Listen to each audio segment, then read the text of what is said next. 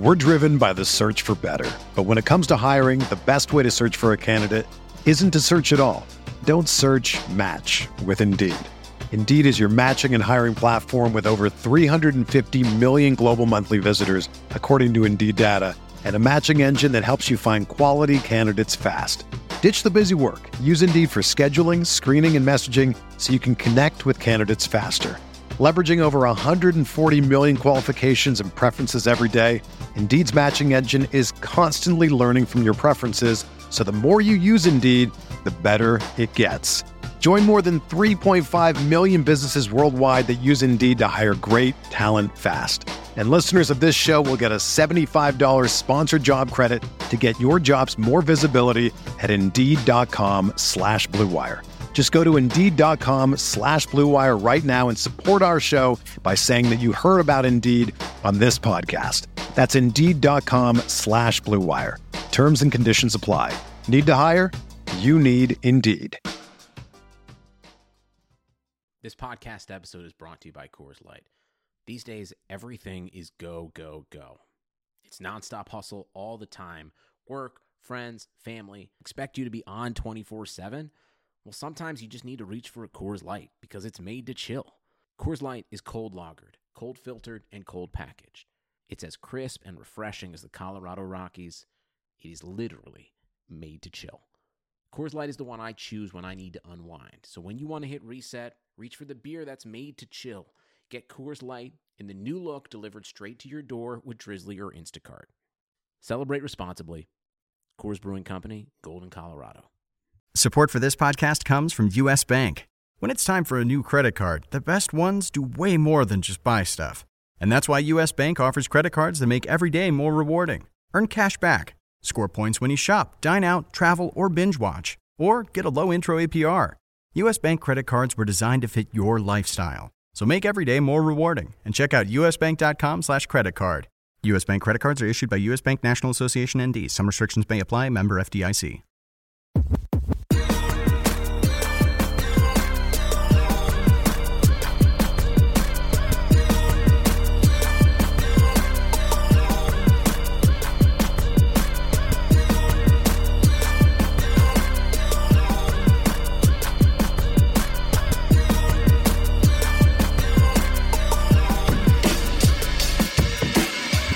Welcome to the Tuesday, November 19th, pre-Thanksgiving edition. I guess, pre-first week before Thanksgiving.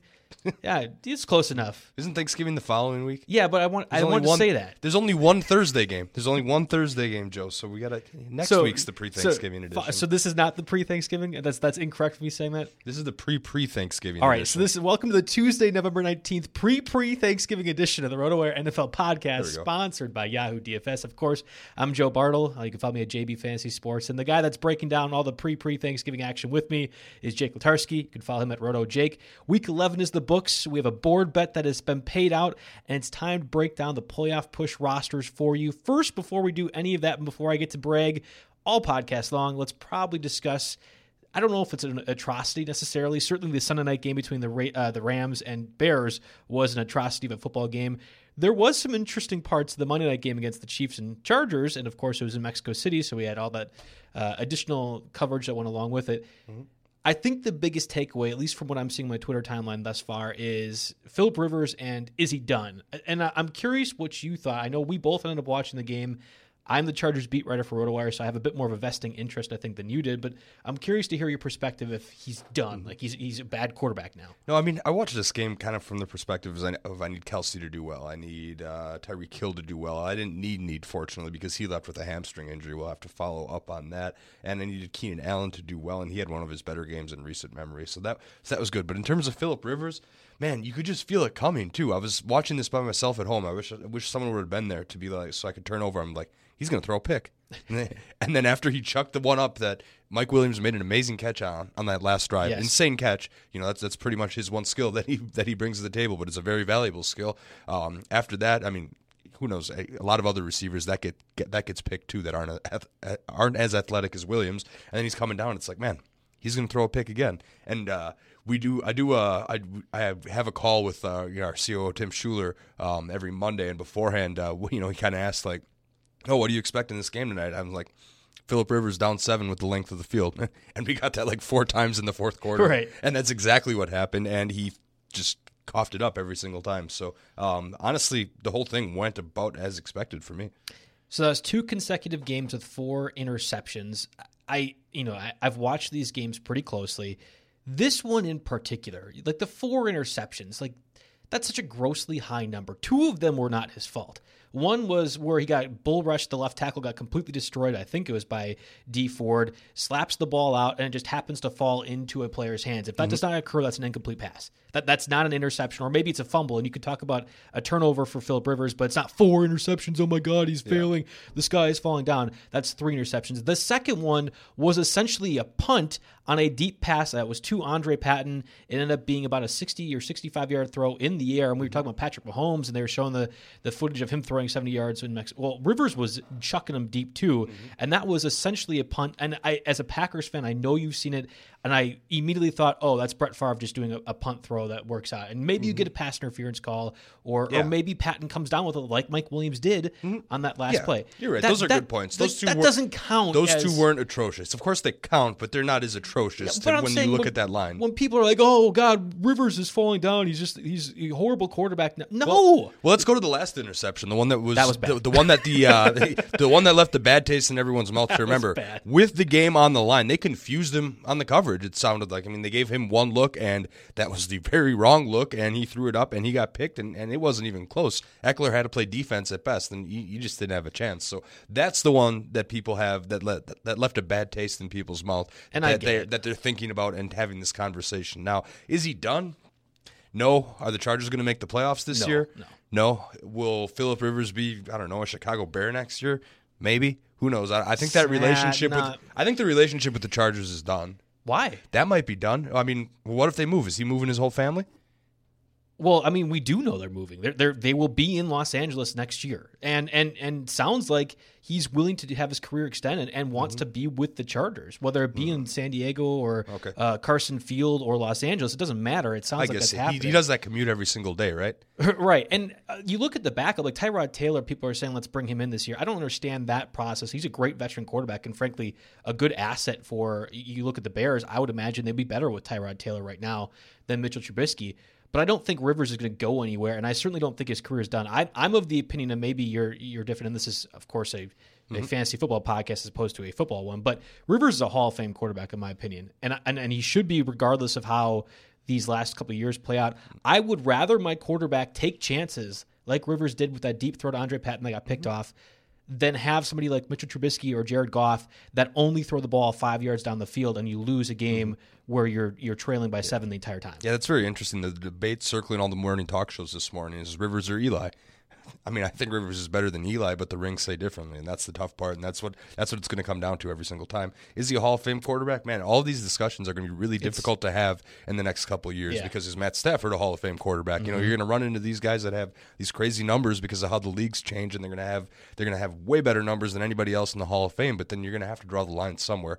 And I don't know if that's going to be with Rivers or not. That's probably out of my line of expertise here. We could spend a little bit more time talking about the Monday Night Football game because there really isn't a lot of key pickups, but we'll get to those in a little bit. I did want to talk about the fact, Mahomes looks completely healthy at a career-high 59 rushing yards. 3 separate first downs were created because he ran for them, and I think that was a huge difference in the game. Austin Eckler also had an emergence this contest, 8 catches, 132 total yards, and it wasn't just like junk time production that final drive. In fact, he really was not targeted nearly as much as he probably should have been in each of those last 2 possessions. Mike Williams only targeted 5 times. Eckler, on the other hand, got targeted as many times as Keenan Allen, 12. So I don't know if I'd call it an emergence. This is something that he's done before. When the game flow is going this direction, Eckler can absolutely be the leading receiver on this team. I believe it's that. I want to look that up for sure, but I don't think it's the first time that he's led the team in receiving yards. No, absolutely not. I think, in fact, it wasn't the Dolphins game. That was like the last game where he was the starter. He played against the Titans. He had the most targets and receptions as 118 yards and 7 catches. So I do a radio bit, and one of the producers asks me off here every single Thursday. He says, okay, Melvin Gordon or Austin Eckler this week? Yeah. And, it gets tougher and tougher to make that decision every week. But I'm basically going to say, okay, if the spread favors the Chargers, then go ahead and use Gordon. If it's the other way, go ahead and use Eckler. And if it's anywhere within 1 or 2 points, then you're probably dealing with a coin toss. Well, when I say emergence, and you're right, he's been doing this for most of the season, but you look at the past couple weeks. So the Raiders in Week 10, he only had 12.8 fantasy points. Against the Packers, of course, he ran for 70 yards, but he wasn't involved in the passing game. Only 4 catches that time. He had 13.3 fantasy points. And then the Bears also had 10.2. So the last 3 weeks, he's barely got over 13 points in any one of those contests. The fact that he was able to get so involved in this one, I think, is more of a byproduct of the Chiefs' defense and how bad it's been at stopping those shallow. But I mean, the Chiefs' defense weakness has been a lot of between the tackle runs too, and I thought that set up perfect for Melvin Gordon. I was playing one of our tech guys in Stake League this week, and I was up by 14. I had Hunter Henry, he had Melvin Gordon, non-PPR, and I was worried about it. I thought it wasn't going to work out. Unfortunately, it was okay because Henry did get that 2-point conversion. Yep. 6 for 69 yards. He's been pretty good this year. I mean, he's, I would say, top 5 tight end easy rest of the way out, given the landscape of tight end. But you would think would be a smash spot for Melvin Gordon, and it wasn't. So. And Gordon had at least 2 drops that were bad. And when I say bad, like he should have easily caught and probably could have gotten at least 20 additional yards. Yeah, that's right. That's a good observation. I almost forgot about that. Yeah, and maybe that makes a difference. Maybe it doesn't. But it felt like the rhythm worked with Austin Eckler and Rivers in this contest. Whereas we've seen in the past, Gordon and his running game has been a rhythm. Now he is a difference maker. You saw that hurdle play where he got about 4 or 5 additional yards. Yeah. He finished with 3 for 21. That could have easily been 5 for 38. Yeah, basically. And that's what I'm thinking. And maybe that makes a difference in the outcome of his fantasy line, but I don't think a difference in the Chargers win. I agree. The other injury that did occur, I mean, we talked about Tyreek Hill. It sounded like it was hamstring, right? And he was not able to play after that. Damian Williams, though, is probably the bigger deal. He got injured, and LaShawn McCoy came in. Did enough, but it was Darrell Williams that got the goal line carry at the end and was able to score a touchdown. If you were rooting for the Mahomes crazy fantasy line to occur in another Monday night contest, well, the Chiefs' running game kind of took that away because both McCoy and Darrell Williams scored, which maybe hurt the Travis Kelce line towards the end, or maybe other one of those receivers. Yeah, Travis Kelce still had one of the best. He did great. Yeah, 7 for 92 on 10 targets and a touchdown. That guy's phenomenal. 6 of those came in the second half. I know he got off to a slow start to the season, but there's still no tight end in the entire league I'd rather have going into the fantasy playoffs. I agree with you on that one. Maybe like George Kittle, if he's healthy, gets close, but I don't want Zach Ertz anywhere near any of those 2 guys, and that was the debate entering the season. Yeah, and then where are we going with this conversation? Darren Waller, Well, Waller, Mark Andrews, or Hunter Henry. Exactly. And that's it. Like you draw that line there. And then after that, there's no Hooper. Such thing as a sure thing, and Hooper's also hurt. And he's hurt, right? Exactly. All right. Well, good. I feel like we spent a fair amount of time talking about my Chargers blowing another lead, and I can say my Chargers because they're my second favorite team. It's fine, right? Your second favorite team? Yeah. See, when I was the beat writer for the Browns, they did not become my second favorite team. So it was Melvin Gordon. I think if Melvin Gordon wasn't on the Chargers, and of course, do you like the Patriots because of James White, or? I like the Eagles a little bit more because they have Corey Clement. I can't like the Patriots. I'm running an NFL back, you fan ladies first. and gentlemen. Yeah. All right. Well, let's get to some of these interesting pickups, and there's a few, unfortunately not that many, but maybe they can make a difference for your lineups. Before we do that, I want to get a word from our sponsors, Yahoo Daily Fantasy. The NFL season, of course, is officially underway at Yahoo Daily Fantasy Sports. There's a million reasons to enter the free Yahoo Cup on Daily Fantasy, and they're all dollars. That's right.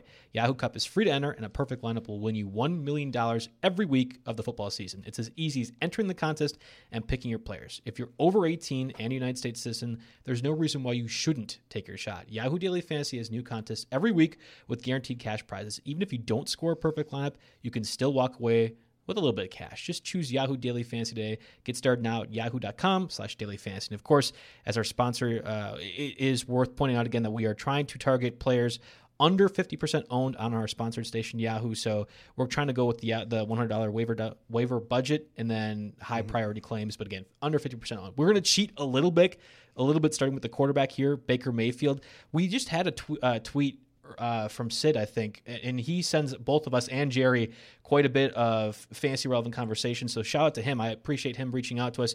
But he's actually in desperate need of a quarterback, and I thought instead of answering him tweeting wise, we can just go over it right now over the podcast. I think it's going to be some pretty impactful names. Baker Mayfield was available. Derek Carr, I think, is under 70% owned on Yahoo right now. He wasn't available there, but I thought it was worth mentioning as well. And then we have Sam Darnold going against the Raiders defense. Those are the top 3 guys that I think fit our criteria the most, and I'm curious what your thoughts are on this. I mean, I think the whole targeting the Dolphins has been pretty infallible this year. And even though Carr's been good lately, I go with Baker Mayfield in this situation. This was the time, and I've told many people I was high on Baker Mayfield, much higher than you. But you were fine with him to the most part. But I was thinking Mayfield's going to be a top 5 guy. I drafted him in like my last draft of the year, thinking, man, I don't have any shares of our cover Yeah. boy yet. Maybe I should grab one just in case. Whoops, was that a mistake? Yeah, and it's been a tough one. Thankfully, I've had Lamar Jackson in most leagues. I had Mayfield, but I've been telling people who drafted him, this is the time. This is the period where if you're going to use Baker Mayfield, he needs to be picked up. They have a great rest of the season playoff schedule up until week 16, starting first with the Dolphins. And I think you look at that offense, what they've done lately, it's been at least 17 points the last 3 weeks against good defenses in the Broncos, Bills, Steelers. I mean, that week where, or that league where I drafted him, the only reason I didn't drop him when he had that bye week Patriots stretch is because I looked ahead to that playoff schedule. So Baker, 54%. He's slightly above our threshold. You know, maybe if you're not in the first come, first serve, I would say that's a little bit lower, maybe 51%. But he's the first name you have to type in. And then from there, maybe we can go over some other options. But, I mean, there's not a whole lot of analysis needed here. This is the Dolphins. They've shown a little bit of life, but, I mean, against opposing quarterbacks, they're so far apart from the next one. That I want to take a step farther, though. Dolphins this week, the Steelers in week 13, you might not want to play him there. But the Bengals and Cardinals in week 14 and week 15, why wouldn't you be starting why wouldn't you be starting Baker Mayfield at that? Yeah. I mean, Darnold actually has a decent playoff schedule too. We can get to that, but okay. So the Dolphins 26th against opposing QBs, 26th best, I should say. So the higher number is bad. All right, Pittsburgh 14th. Okay, so right in the middle. Cincinnati 29, Arizona 32. So I mean, Miami's actually gotten a little bit better over the last couple of weeks, but there's still a spot that you just want to hammer every single time. And Kareem Hunt has made a difference in terms of receiving aspect. They've been using him really well. Of course, the conversation is does it cut into Chubb's workload, Nick Chubb?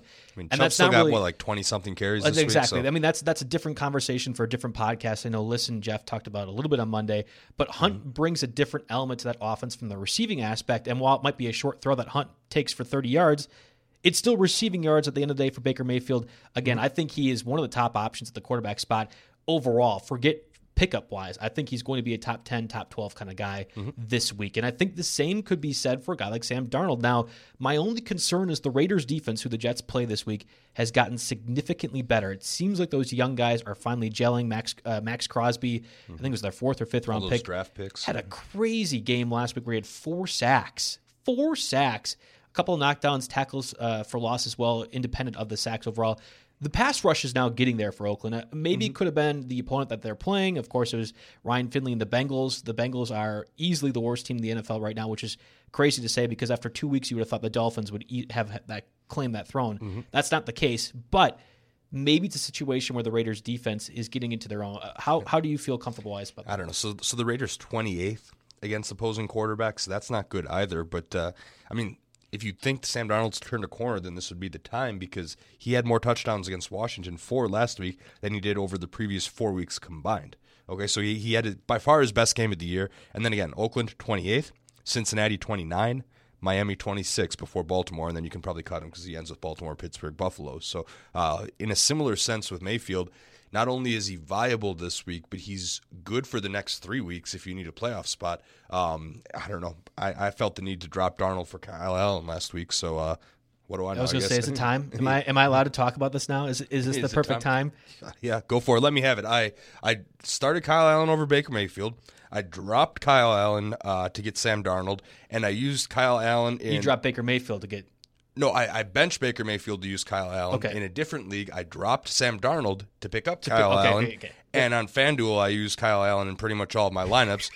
But still had better lineups than you, mind you. Now you can take it away. That is absolutely not true. This was a very good week for me, whether it be for some prop bets or FanDuel. What was the staff contest results? I mean, that's the only thing that I go head-to-head with you. Yeah, I think I was like 13th or 14th. I had Lamar Jackson at the quarterback spot, so I made a difference there. So again, if I could play back the film from last week, we put our second overall board bet on the line here. And of course, it was Mitchell Trubisky or Josh Allen in like our second or third podcast. I'm very clearly running away with that one. This one I also ran away with too, but I watched and I put myself through this punishment. I put myself through the punishment of watching the Jets and Redskins play on Sunday. So did you really win then? No, I mean, I lost overall, but it felt really good and vindicated after putting myself through a 2.5 hour dog fest of a game.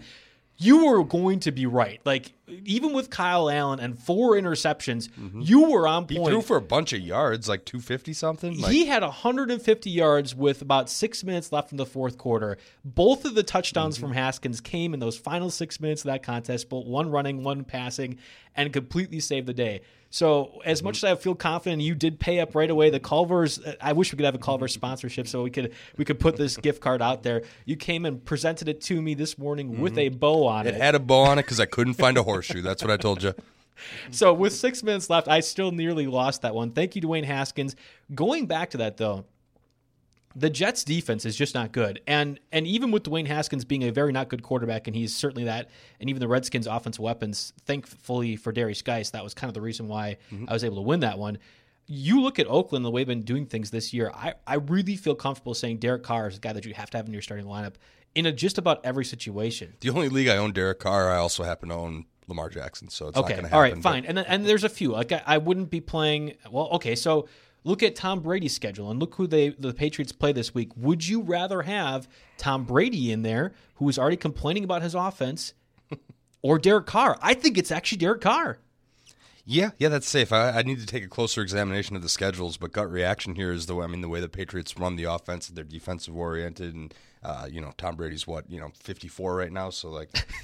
But yeah, you might have actually been underselling his age. Yeah, I know exactly. I know he's got that AARP card pretty soon coming. Okay, so anyway, again, we're getting way off. We're getting way off. No, I'm saying this because Carr is under 70% owned in Yahoo. There's probably situations where you can pick him up, at least in shallower leagues, and I think you need to be starting him in most of those cases. Darnold is also in that conversation as well. The other quarterback that I think is maybe a kind of viable option is Jacoby Brissett. It's a Thursday night game, and it makes me really concerned to have to use a quarterback, unless it's Deshaun Watson, of course, or someone like that kind of ilk on a Thursday night game, because I just don't feel comfortable with the Colts offense, and we're going to get to the running back position in particular in just a little bit. But I don't know if we get T.Y. Hilton back this week. Maybe Devin Funchess returns. I don't know if that's enough weapons to feel comfortable saying Jacoby Brissett's a top 12 guy. Yeah, last I have on T.Y. Hilton is could be available for Thursday's game against the Texans. That's one where we don't have practice reports yet. You need to look at today's. You need to look at Wednesdays, see what happens. You don't feel great about it. You mentioned, I think, getting Funchess back maybe as well. It's possible. So, there's just so many question marks right. Between now and Thursday at 4 o'clock Thursday, I should say, 5:30 Central Time is what we're operating on. So many questions between now and then that need to be answered before I feel super comfortable with Brissett. But I'll say he's in play at least. I'll give you that. The Texans got run over on Sunday against Lamar Jackson and the Ravens. It's 100% certain. So you might want to overreact and think, oh, great, this defense is horrible. J.J. Watt's out. They're not very good. Just these Thursday night games are so weird.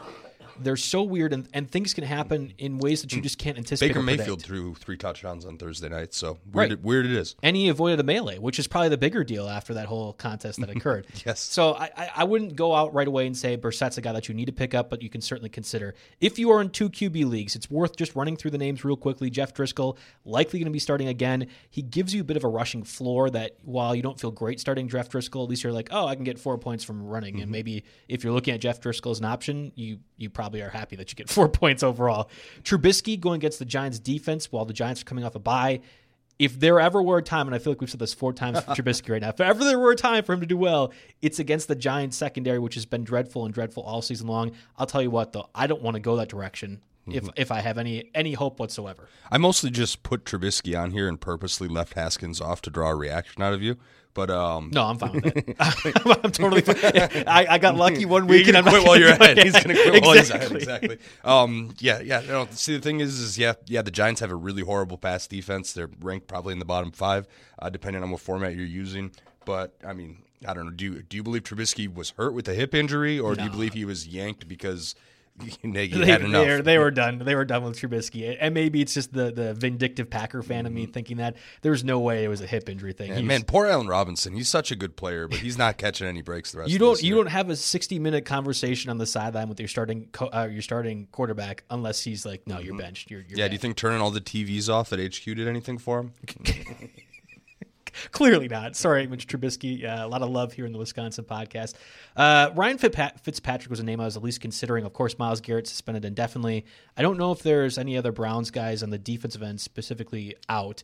However, I think the loss of Garrett's going to be a bigger deal, and the Dolphins are going to have to pass. Did Ogunjobi's appeal go through? I can't remember. We might not know. We might not know yet whether or not that happens too. So it might be down the road. Either way, Garrett out, I think, makes a big difference in terms of projected total for Fitzpatrick. And again, you have to imagine the Dolphins are trailing, so they're going to be passing. We saw them get a little bit more creative with their weapons. Jakeem Grant had 2 touchdowns. Yeah, I'm ready to say Devontae Parker's good. He had a pretty good stat line, and absolutely. he had that run of touchdowns earlier in the year. So when Gesicki too, especially when it's garbage time and he's getting cushion, he's going to rack up stats for you. So Devontae Parker's just fine. The Browns are 20th against opposing quarterbacks, so a little below average. And again, all of those stats for the first 10 weeks were compiled with Myles Garrett, really anchoring the pass rush. And when that goes away, it's a totally different scheme. It's a totally different adjusted. You can no longer guarantee to generate pass rush with 3-4 guys anymore. You look at Ryan Fitzpatrick and you look at the Dolphins. You're like, no, there's no way I'd go that direction. I actually think he might be sneaky, especially in 2 QB leagues. But even if you really, really, really needed to, stake league, I have Josh Allen and then Kirk Cousins on bye. I might consider Ryan Fitzpatrick because I won't have to waste any sort of free agent money to pick him up, and he might work at least to get you 20 points, and that's all you're looking for. If you're considering that depending direction. on how much shambles you think the Browns organization is, maybe even a little sneaky DFS play for a GPP. I don't mind. Maybe that. Sprinkle a buck or two in one of those. And see I what wouldn't happens. go DFS though for this next guy, Mason Rudolph. Of course, the receiver of the helmet shot. And you could argue about whether he deserved it or whatever else. That's a different conversation again for different podcasts. Going against the Bengals this week. We could do a whole podcast on what happens at the bottom of a pile, and it wasn't necessarily a pile, but even some interesting pre-football experience here, it's not pretty. Yeah, they're going against the Bengals. Of course, Bengals the worst team in the NFL. Sorry, Jeff Erickson, it's the truth.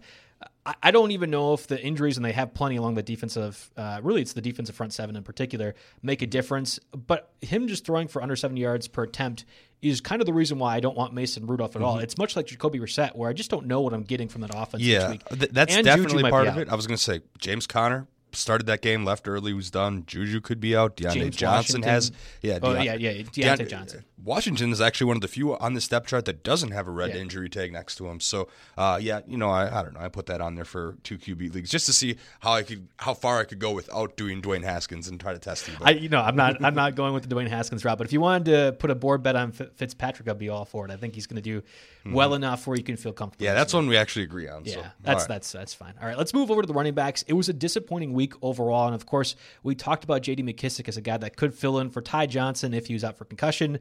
Ty Johnson was active. It ended up being Bo Scarborough, who they pulled up in his first start in the first NFL. He scores a touchdown, gets 50-plus rushing yards, and now becomes maybe one of the top waiver wire options this week. It's very possible. I don't want to ever go down this route of the Lions backfield saying I need to have them because I got burned horribly on Ty Johnson. But you have to consider him, especially if you're missing a Marlon Mack like I am and don't want to guess what's going to happen in the Colts backfield. All right, maybe an obscure reference, but in Harry Potter where the teacher makes him write with the quill and then this is never an obscure reference for me. The words get etched into his arm. Absolutely, yes. I need to do that with don't spend fab money on Detroit running backs, and I need that carved into my arm so every single time I look. That's a great reference, actually. And I think about doing it. I'm just not going to do it. But you know what? I'm probably going to do it anyway because I don't have that tool. Yeah. 32 snaps. Yeah, 32 snaps. So that's the thing. 49.2% for Scarborough, 29.2% for Ty Johnson, and 23.1% for McKissic. So the guy we thought was the pickup ended up not playing the least out of all of those guys. So you anticipate game script wise with the Lions, and the reason why he got the touchdown was because Elliott fumbled on that second play of the game, and they were able to score a touchdown off that right away. They're playing the Redskins this week. I don't think you can assume the Lions are going to be trailing, despite how much I love Dwayne Haskins. I don't. National media out there listening, don't assume I like Dwayne Haskins that much. I just got lucky with you this week. Well, you made your tour on the radio stations with that too. I did. Actually. That's why I was like, wait a minute. I thought he just wanted to bet me for the sake of a bet. Does he actually believe that? I went all out, and I'm going to look great as I get to do my Tour de France run through all those. Thank you for garbage time. Thank you, everyone. But I wouldn't assume the Lions are going to be trailing again, and maybe that's where the Ty Johnson McKissics do well. So maybe it's possible that Scarborough ends up being an okay pickup, but God knows. I know I shouldn't. As a fantasy analyst, I shouldn't be like overreactive to one bad outcome, which was picking up Ty Johnson. But I'm hurt by that. Yeah, Washington's 26th against opposing running backs. So, I mean, it's also good for your Detroit backs here when I say those. But what's going to happen is we're each going to spend $30+ fab dollars on Scarborough, and then it's going to be a Ty Johnson week finally. I would rather go for the Colts backfield if I could pick it up. However, and I say this with just the utmost sincerity, please, Indianapolis, please make our fantasy lives easier by already ruling out Jordan Wilkins. Please, can you do that for us? Yes. He's on the injury report. We don't know what the practice status was for Monday. If he's out, Jonathan Williams becomes the top pickup of this week. Okay, I wasn't sure if we'd agree on that. Of the top maybe 3 or 4 weeks. Like, I think he got over 100+ rushing yards against Jacksonville last week. That might have been a little bit fluky.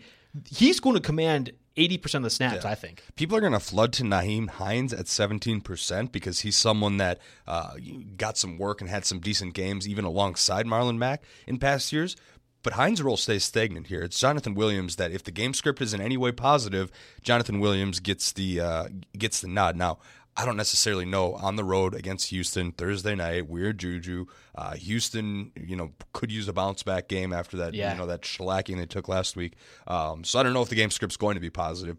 If it is, though, then Williams is your guy here. And even if it's not, he could still be a decent play this week. You're right. The Thursday night bad juju, it just feels like you're going to get after, of course, he runs for 100+ yards, he'll get 8 carries and 38 yards. That's what I feel like is going to happen because it's a Thursday night game. The one and only Thursday night good juju memory I can have is when the Packers had all the running backs hurt and Ty Montgomery decided to play running back. Yes. And then he had just an amazing game and one that I was at. But for the most part, that's strange. That's not a normal outcome. Anyway, and that shouldn't lead to anything what we're talking about here. But just the whole weirdness of Thursday night is the point I'm trying to get to. Just to reiterate again, if Wilkins is out, I'm considering Williams. If Wilkins is active, and it's entirely possible he could be, he missed, I think, 2 games, or at least he missed last week for sure. If he's available, this becomes a conversation where I don't want to touch that backfield at all because I think they're going to operate more by committee. Yeah. Hines, while he isn't going to be the guy that gets all the carries, at least does enough in a receiving aspect alongside with Williams and Wilkins where it's a situation I want to avoid. So here's a scenario. I'll just show all my cards on this because you're in the other half of the stake league. We're not in the exact same one. I have Marlon Mack. I do too. Obviously broke his hand. He's not going to play. He hopefully will be back in a couple weeks, so it's not too bad.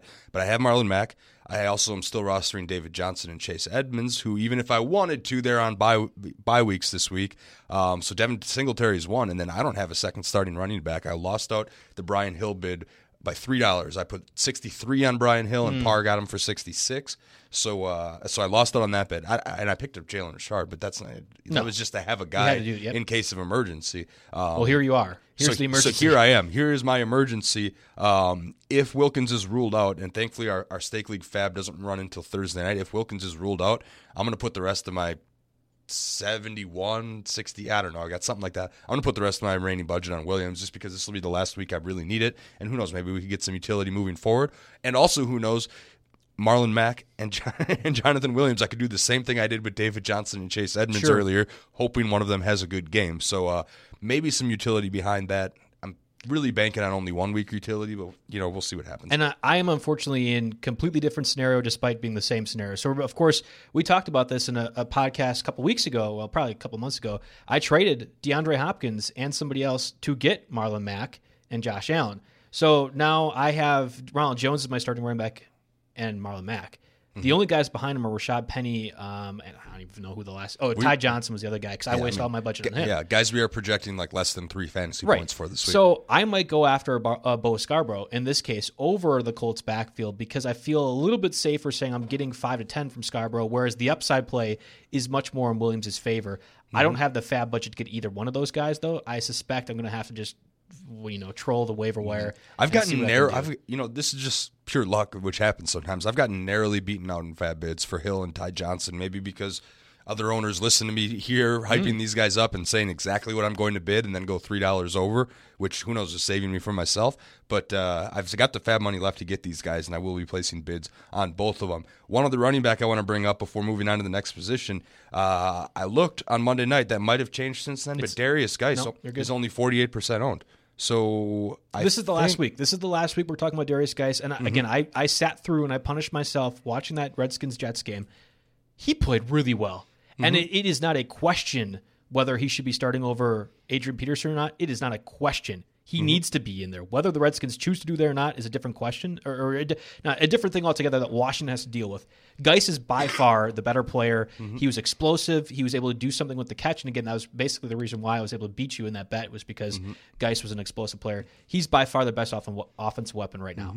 Yeah, he caught that 145-yard receiving touchdown, which was a lot of him and not a lot of Haskins. Right. But anyway, coming up, Detroit 32nd against running backs, Carolina 30th against opposing running backs, Green Bay 28th against opposing running backs. Gets a little tougher against Philly, but if he's got the job by then and is a lock for 20 touches, I don't have a problem starting him in your playoff semifinals. And then in the playoff championship, Giants 23rd against opposing running backs, who will have essentially folded the season at that point anyway. And maybe, I don't know, Washington probably should take two, but they're not going to. That's a top 20 option in 5 of those last 6 weeks. At so least. He should. I mean, we talk about Williams, Hines, Wilkins, Scarborough, all these guys. Geis is the first name you need to type in, and Geis is the guy you need to empty the rest of your fab budget on if he's out there. Absolutely. 100% in agreement with you, and I hope that listeners can take advantage of Derrius Guice. We've been talking about him for a couple weeks. This is it. This is the last week we really mentioned him because I think he's about to go off. Yeah, because once he takes care of business against Detroit here, then he'll be 70% at this time next week. We're going to move over to the receivers, but first I want to get a word from our sponsors, World Fantasy Pools. Already knocked out of your Survivor pool. You end up losing early in the season, feeling like your success was mostly based on luck, or wish there's some alternative when you could actually use your fantasy sports knowledge as opposed to relying on whether a team wins or loses? Well, now there is. World Fantasy Pools brings you the first of its kind game type stat-based Survivor pools. World Fantasy Pools takes the traditional concept of Survivor pools that players are familiar with and adds in a more exciting twist. Instead of choosing a team to win a game, you'll use your fantasy knowledge to choose an athlete and achieve a designated stat line. Achieve that stat line and you advance. Fail to do so and you're going to be eliminated. Be the last to survive or make it through all rounds to win or split the prize pool. Just choose one athlete each round to achieve a designated stat line to advance and win. It's just that simple. Sign up and play today at www.worldfantasypools.com. That's worldfantasypools.com. We talked about James Washington last week. Deebo Samuel had another great game. Hunter Renfrow, Demaryius Thomas, who ended up being serviceable enough. Paul Richardson, who of course was ruled out moments before game time. And Josh Reynolds, who became even more of a big name after Robert Woods was mysteriously ruled out prior to Sunday's game. Ended up being the de facto number 2 behind Cooper Kupp. Yeah, that's a situation worth following up on. Have any details came out on that at all yet? And there's nothing that I can remember. Other than it was a personal thing. And it was weird because I'm blanking.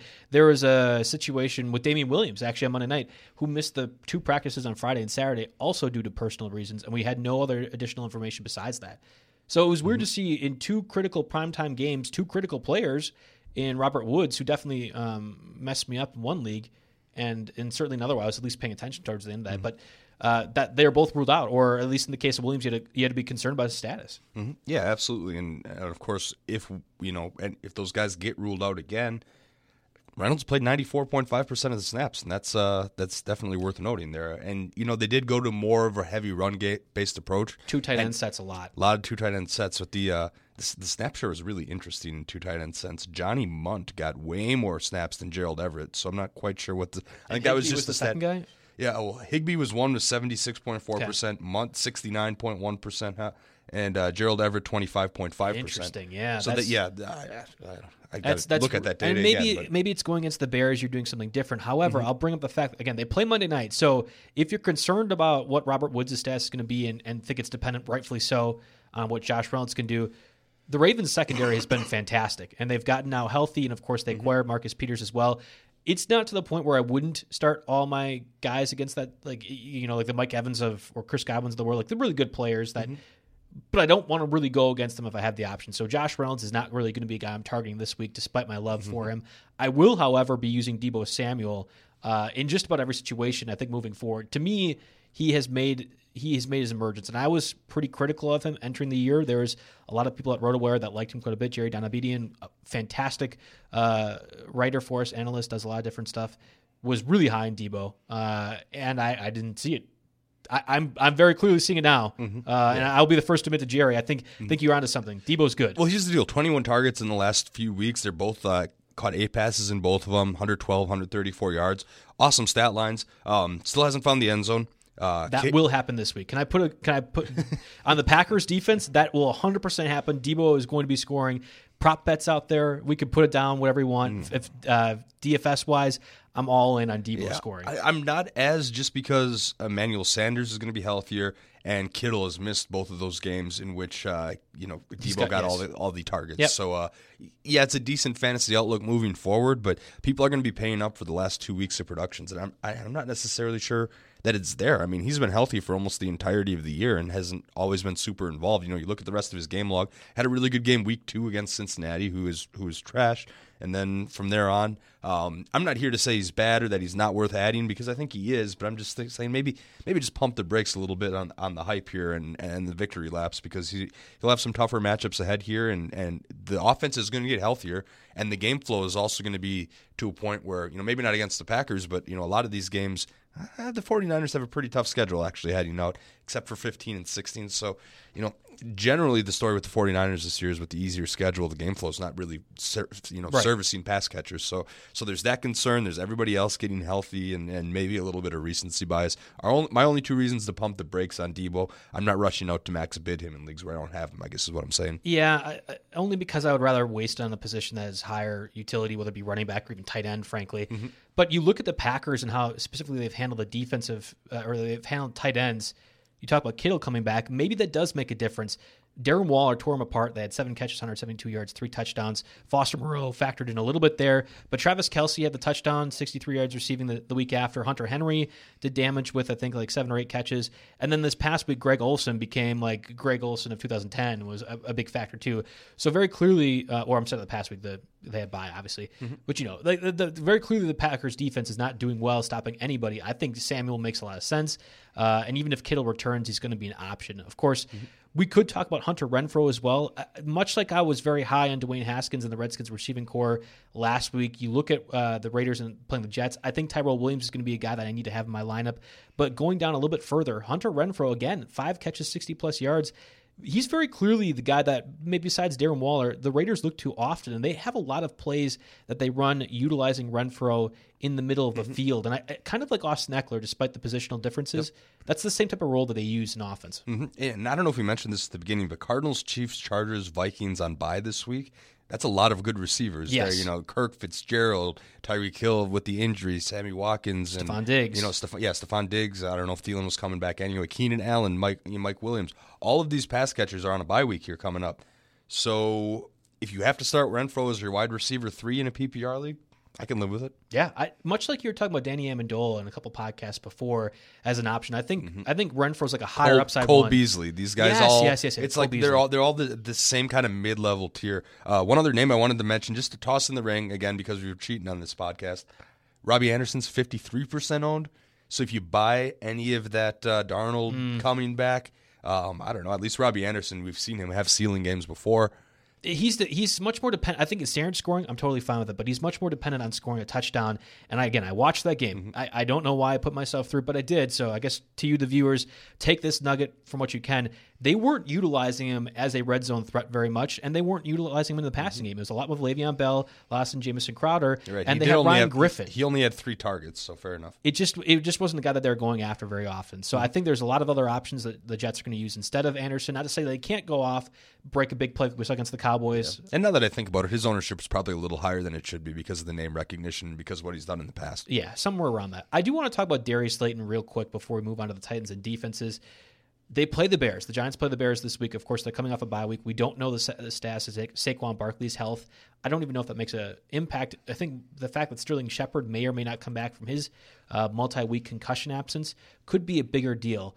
But if you're going to pick up Darius Slayton, this is the last week to do so. I think that he's going to get involved even if Shepard comes back. And maybe Evan Ingram might be a bigger deal as well. We have a lot of different injury concerns we have to worry about for the Giants, but Slayton's a real player, and I think he's going to be a weapon for the Giants moving forward. I've got a bunch of shares of Golden Tate, so the less pass catchers around, the better, I guess. But Sterling Shepard did put in a full participant in Monday's practice, so maybe he comes back. I guess we'll see on that. Barkley's going to have regular old same workload, so I'm not too worried about that there. And then Evan Ingram, that was the other guy I was wondering about that I'm curious about. So the thing is, it's starting to get crowded again. So if I'm feeling not so great about my Golden Tate shares, then I'm really not feeling so great about the Slayton shares, because Slayton and Shepard seem to be pretty I don't know, codependent, I guess you could say. That's probably not the right word for it, but, they're the inverse of each other. Yeah, well, I wasn't worried about Tate. Like, I think Tate's production is independent of what Slayton can do. Correct. But the speed aspect is something I think the Giants are missing a little bit, and he's just one of those faster players in the league that Daniel Jones, they seem to have a good repertoire together, and I think that's an important thing to acknowledge, especially since Shepard missed almost all the preseason with the broken hand, has been missing multiple weeks of the concussion. Like, there might not be as good of chemistry with him as maybe a guy like Darius Slayton. I'm so torn in one league. I've got Cousins on a bye, and Daniel Jones is my only other active quarterback, so I'm definitely cutting Kyle Allen this week because I Good got for rid you. of Darnold. I'm going to cut bait there. But, Daniel Jones against the Bears, it's such a bad matchup, but I'm projected to win by a ton of points against the guy who's equally wrecked by buys and one of the worst teams in the league to start with. And I have to pay for transactions too. So do I need to get rid of Daniel Jones or Kyle Allen to pick up one of these decent streamers I have to win the game? And I don't know. I've also got Golden Tate, so I'm thinking maybe I'll just leave Daniel Jones and Golden Tate in there, and if they hook up once, then I'm golden. I have not been in any leagues where you have to No pay pun for intended. transactions, but I do love that for literally that exact reason, where you have to debate, do I really need to pay a couple dollars here to win this matchup, or is it possible? I love that aspect. It's only like $1 a piece, Right, but after which is 10, fine. you get your first 10 are freebies, and then you got to do it. But it's like if I don't, do I really need to pay $1 to get maybe 2-3 extra points in this matchup? So that's my dilemma. I think that's a relevant question and something I love. I love the different variances of fantasy football, and it's probably something that we could have dedicated one of our earlier August podcasts to. That just the many different ways you can play.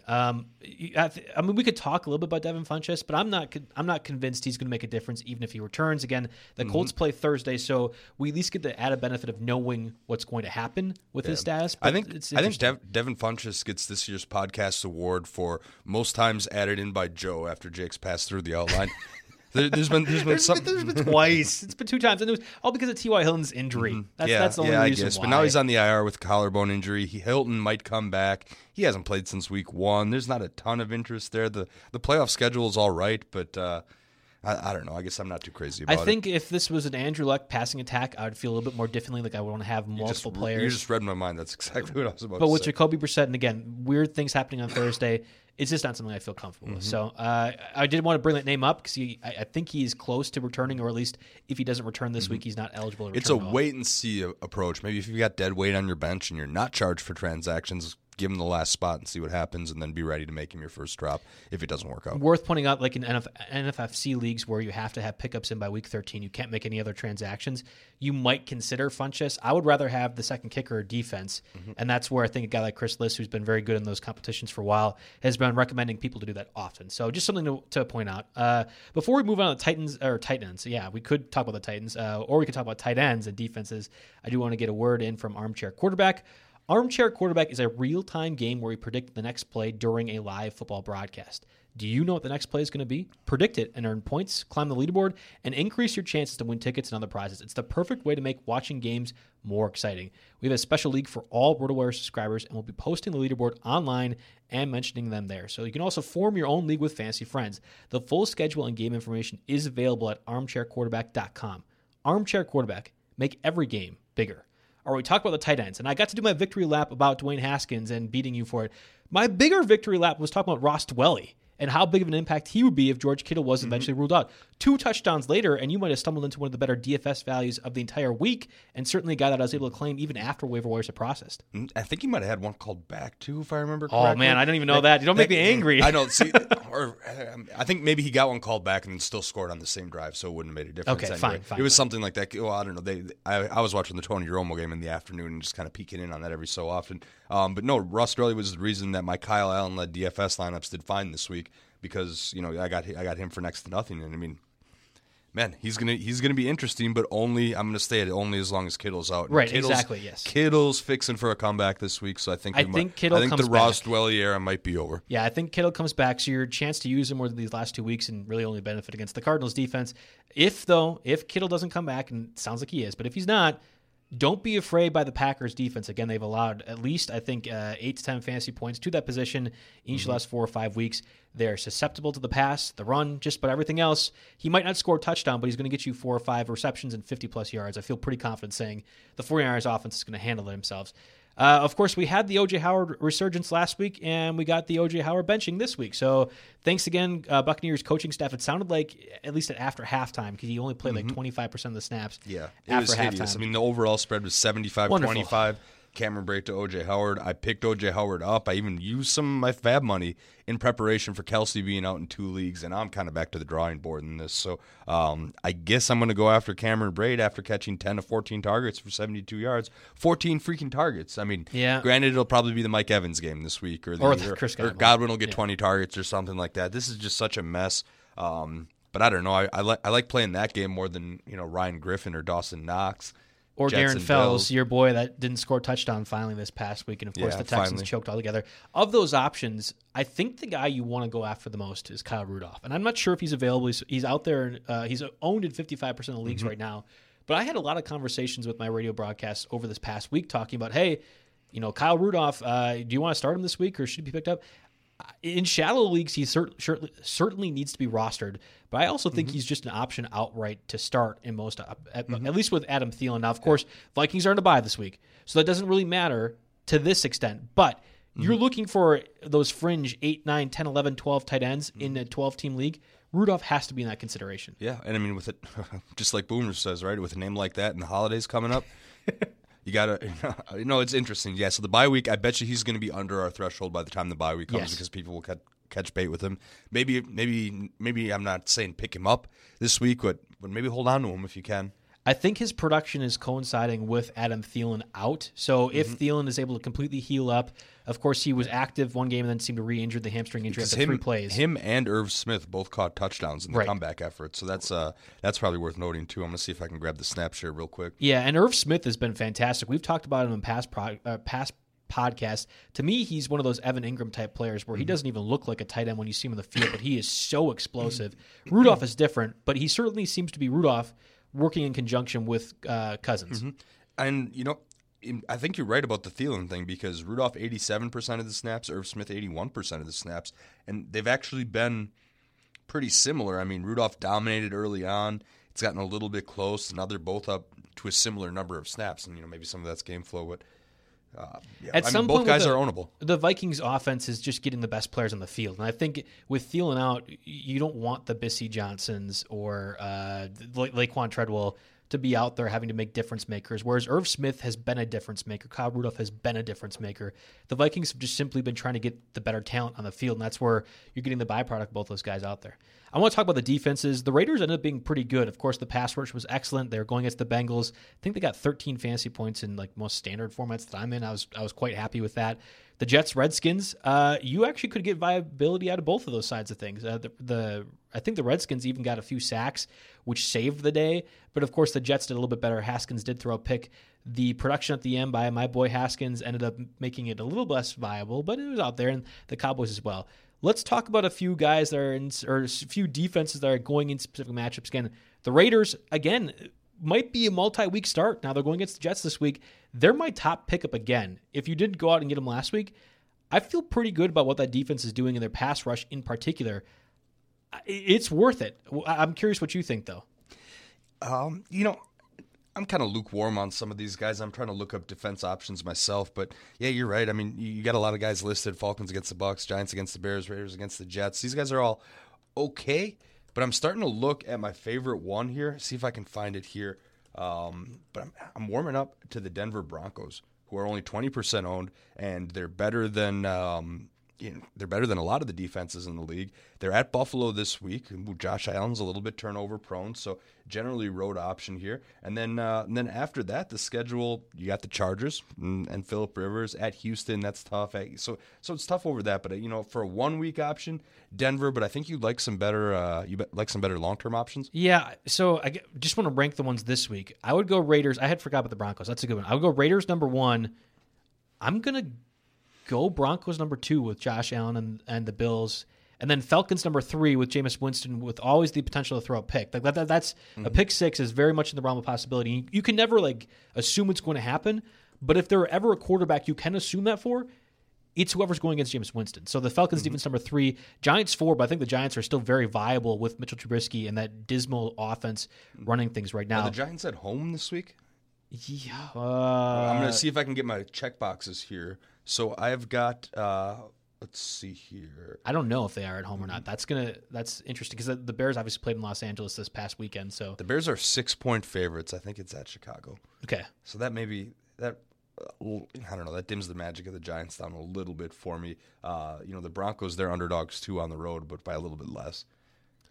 Okay. I mean, that's fair enough. I do want to just give this tidbit to the listeners right now. If you've made it through the 50-plus minutes of this podcast, you have got gold. You are listening to gold at this exact moment. Mm-hmm. Let's hear the it. Philadelphia Eagles defense needs to be picked up this week. You will not start them. I am not saying you are going to start the Philadelphia Eagles defense against Russell Wilson and the Seahawks. That's fine. Don't play them. But you need to roster them and not have to worry about any waiver wire claims for when they play the Dolphins, Giants, and Redskins in the 3 consecutive weeks. This is a no-brainer. And this is one that if I like to have 2 defenses often, but this one makes all the sense in the world. If they are available right now, they probably were. They were playing the Patriots this past week. They played the Seahawks this week. If they were dropped, you need to go pick up that defense because their next 3 weeks following, especially in the fantasy playoffs, are top 5 fantasy defense material. Yeah, I'm taking your advice here. I even used $1 in Fab here for him this week. So let's get after it. I think that's the way to go. And of course, that really does it for us on the rest of the fantasy podcast. You're able to make it through. Yeah, to bring it full circle, I'm actually Kyle Allen was my drop for that transaction that we just did. So we're bringing it full circle there. All right. Hey, guys, ratings and reviews. That helps us for playoff time. Yes, please do. Of course, we're going to keep doing these podcasts through the rest of the fantasy playoffs. Into Week 17, you'll be getting some beautiful podcast magic from us and the rest of the RotoWire podcasts out there. Of course, you can listen Monday for Jeff and Liz. Jeff also has... Maybe we'll do at the end a little show about what we changed about fantasy football. Oh, yeah. Because you mentioned that earlier, and I'm like, okay, once we get to Week 17, yeah, we have a sponsorship that extends us through the regular season, so we'll be here an extra week. Hope we're entertaining enough for you to stick around with us, even with free agent pickups not being a thing, but we'll be around here for you. Yeah, and Jeff always has great guests on Wednesday. I love the rendition of Thursday RotoWire podcast with Mario and John. They've been excellent, and Mario in particular has been really crushing some of the analysis that he's had if you're into the gambling perspective of things. And of course, on Friday, we have I assume is going to be an award-winning DFS podcast with Andrew Laird and company. They've been doing a great job. So thanks for listening to us, and best of luck to your fantasy lineups.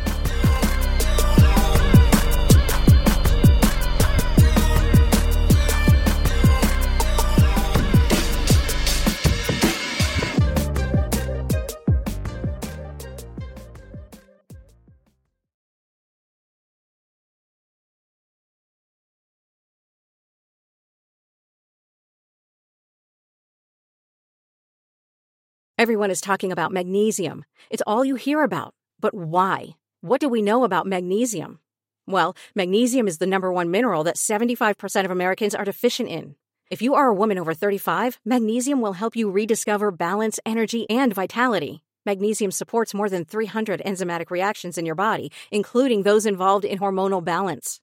From functional medicine doctors to mental well-being and female hormone experts, we all know that magnesium is the one mineral to improve all aspects of well-being and health. But which one?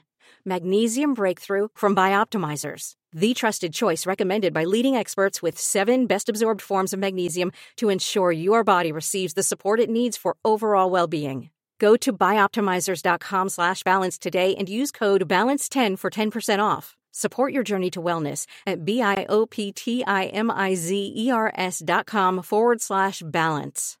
Magnesium Breakthrough from Bioptimizers, your foundation to optimal health and vitality.